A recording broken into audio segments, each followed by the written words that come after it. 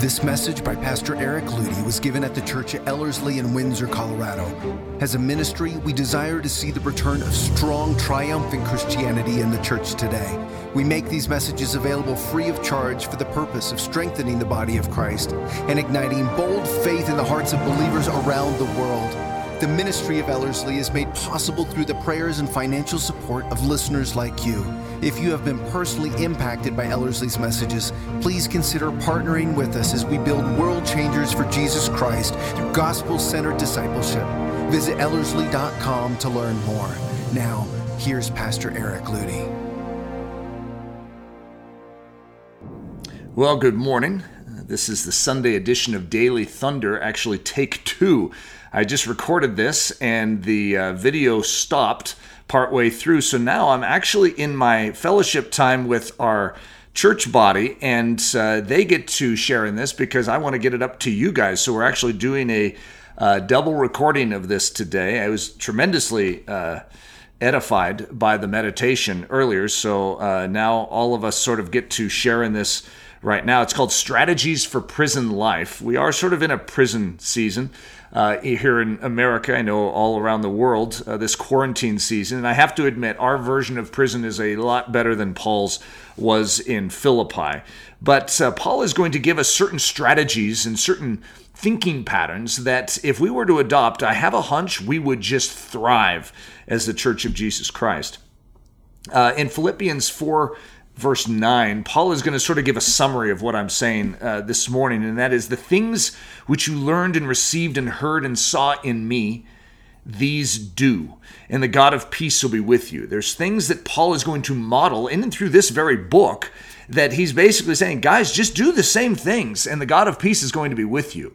There's a proper way of handling a season of confinement. There's a proper way of dealing with what we are walking through, and grumbling and complaining, as you're going to see in the book of Philippians, isn't on the list. There are things we're supposed to be thinking about. There's things we're supposed to be meditating upon, and you're going to notice that CNN News is not one of those that Paul is going to suggest. So I'm going to call it a heavenly mindset. When I did a paper on the book of Philippians when I was in college, I was supposed to find the big idea for the book of Philippians. And the end conclusion of my entire study of the book of Philippians was the joy paradigm, that it's a mindset of joy. It's an attitude that is otherworldly. And that's what it is. Paul is going to give us a different way of thinking, but it's a way of thinking that we can actually adopt as Christians. So we're going to start right in the very beginning in Philippians 1:6, when Paul says, being confident of this very thing, that he who has begun a good work in you will complete it until the day of Jesus Christ. We can be confident in this season, whether it's trial, because some of you have lost your job, whether it is financial lowness because of that, whether it is health concerns, that God has begun a work and he completes that work. And so even if it seems like this season is lasting forever, one thing that I have learned in my stretch as a Christian is that life changes, seasons come and go, and that which you are currently in as far as a trial, God is going to turn it. God is going to use it, and this too will pass. Philippians 1:7, which is actually the next verse. Just as it is right for me to think this of you all, because I have you in my heart, inasmuch as both in my chains and in the defense and confirmation of the gospel, you are all partakers with me of grace. There's something about this season of confinement which is causing a work within us to bond us together as a body. And I know that for me, it has been a very significant season of deep appreciation for what we have in the church and for what we have in the body. And it's something about this, different ones of us are suffering in different ways. Not all of us have a physical ailment right now, but some of us do. Even in this gathering that I am in right now, there are certain ones of us that have physical ailments, there's certain ones that have financial ailments. And so in a sense, we're all partakers with Paul. We're not in prison, but we're all partaking in his chains in a different way. We're all in the same body. When one part suffers, all suffer. Philippians 1:8, for God is my witness how greatly I long for you all with the affection of Jesus Christ. I don't know that I can say that I've known and understood this particular statement as much as I do now in this season of quarantine. I actually feel like I'm sort of in that Philippi prison cell with Paul, and I've been cut off from all of those Christians in other parts of the world. And I long for them with a grand affection. It's a beautiful thing to see how God will use a season of confinement to increase affection. Philippians 1:9 through 11, Paul says that your love may abound. He also says that you may approve the things that are excellent. And he says, being filled with the fruits of righteousness, which are by Jesus Christ. So in this season of confinement, this is a season when our love needs to burst forth. He's shed it abroad in our hearts. We need to give it. And that we may approve the things that are excellent. In every moment of every day, we need to choose what we are focusing on, what we are spending our life on, what we are doing with this time that we have. And many of us have an extreme vulnerability to wasting it in this time, which is why Paul's bringing this up, that we may approve the things that are excellent and being filled with the fruits of righteousness, which are by Jesus Christ. We can't do this ourselves. We can't be full of joy in and of our own just determination. We need to be filled with Jesus to be able to show forth that joy. Philippians 1:12. But I want you to know, brethren, that the things which happened to me have actually turned out for the furtherance of the gospel.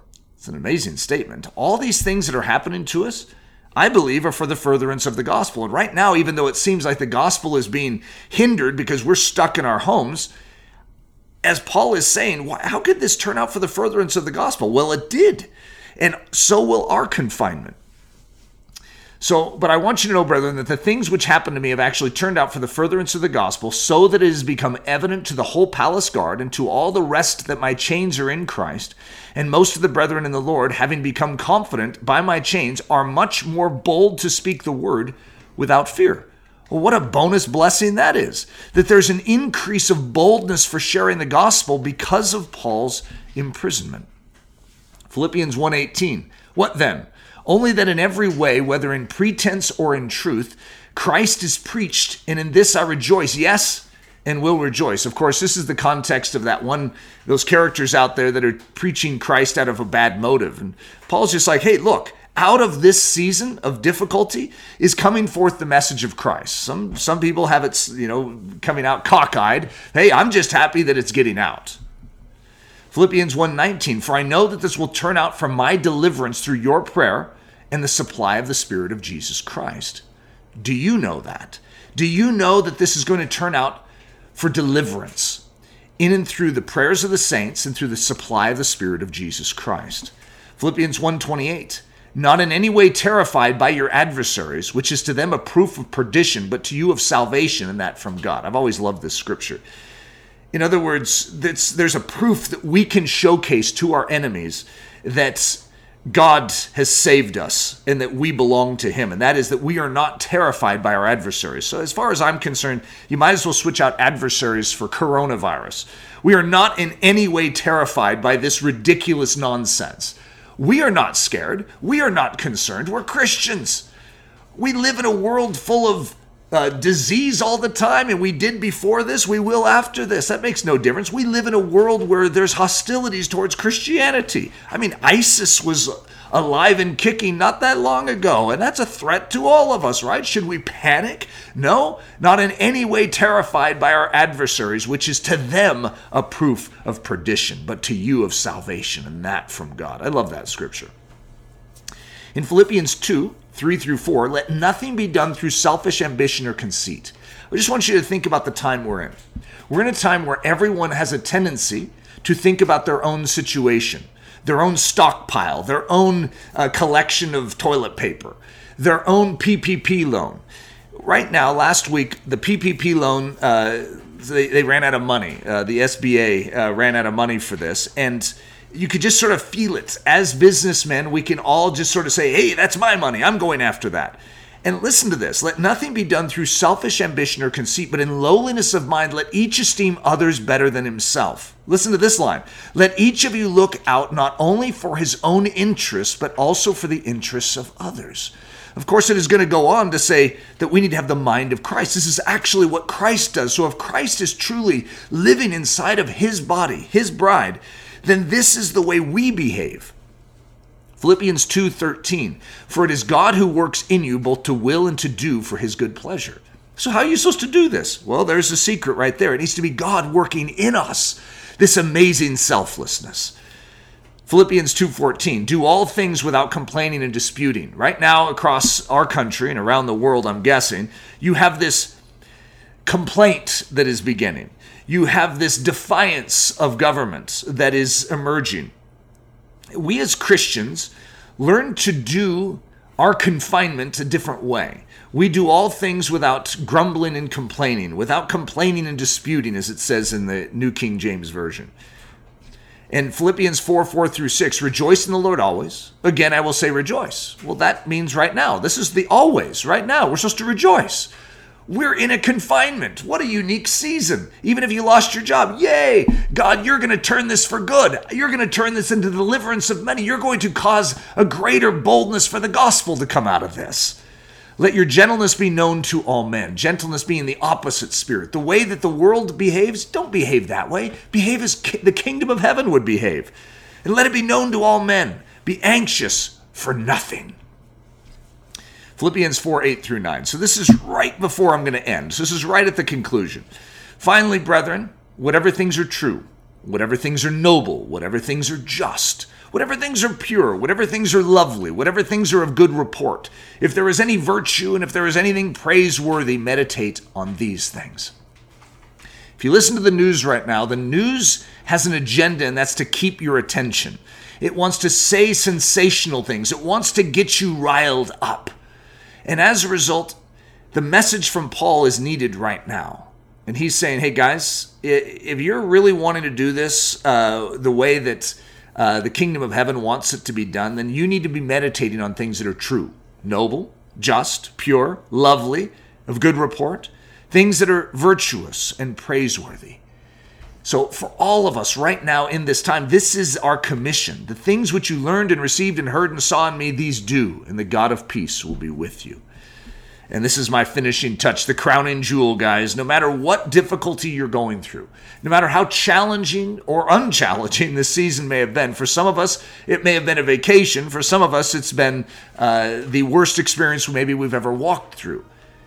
No matter what your challenge is, you can do all things through Christ who gives you strength. That's a promise. God will supply everything you need. Philippians 4:13, Paul's going to say it very simply. He says, hey guys, I can do all things through Christ who strengthens me. And we serve the God of Paul the Apostle. Praise God for that thought. God's blessing. We hope you have enjoyed this message by Pastor Eric Ludy, delivered at the Church of Ellerslie in Windsor, Colorado. Feel free to make copies of this message, but do not charge for these copies or alter their content in any way without expressed written permission. For more information about us or to help support the ministry of Ellerslie, we invite you to visit us at ellerslie.com, ELLERSLIE.com. Please know that you are not alone in this battle for truth, and we are cheering you on down the narrow way of the cross.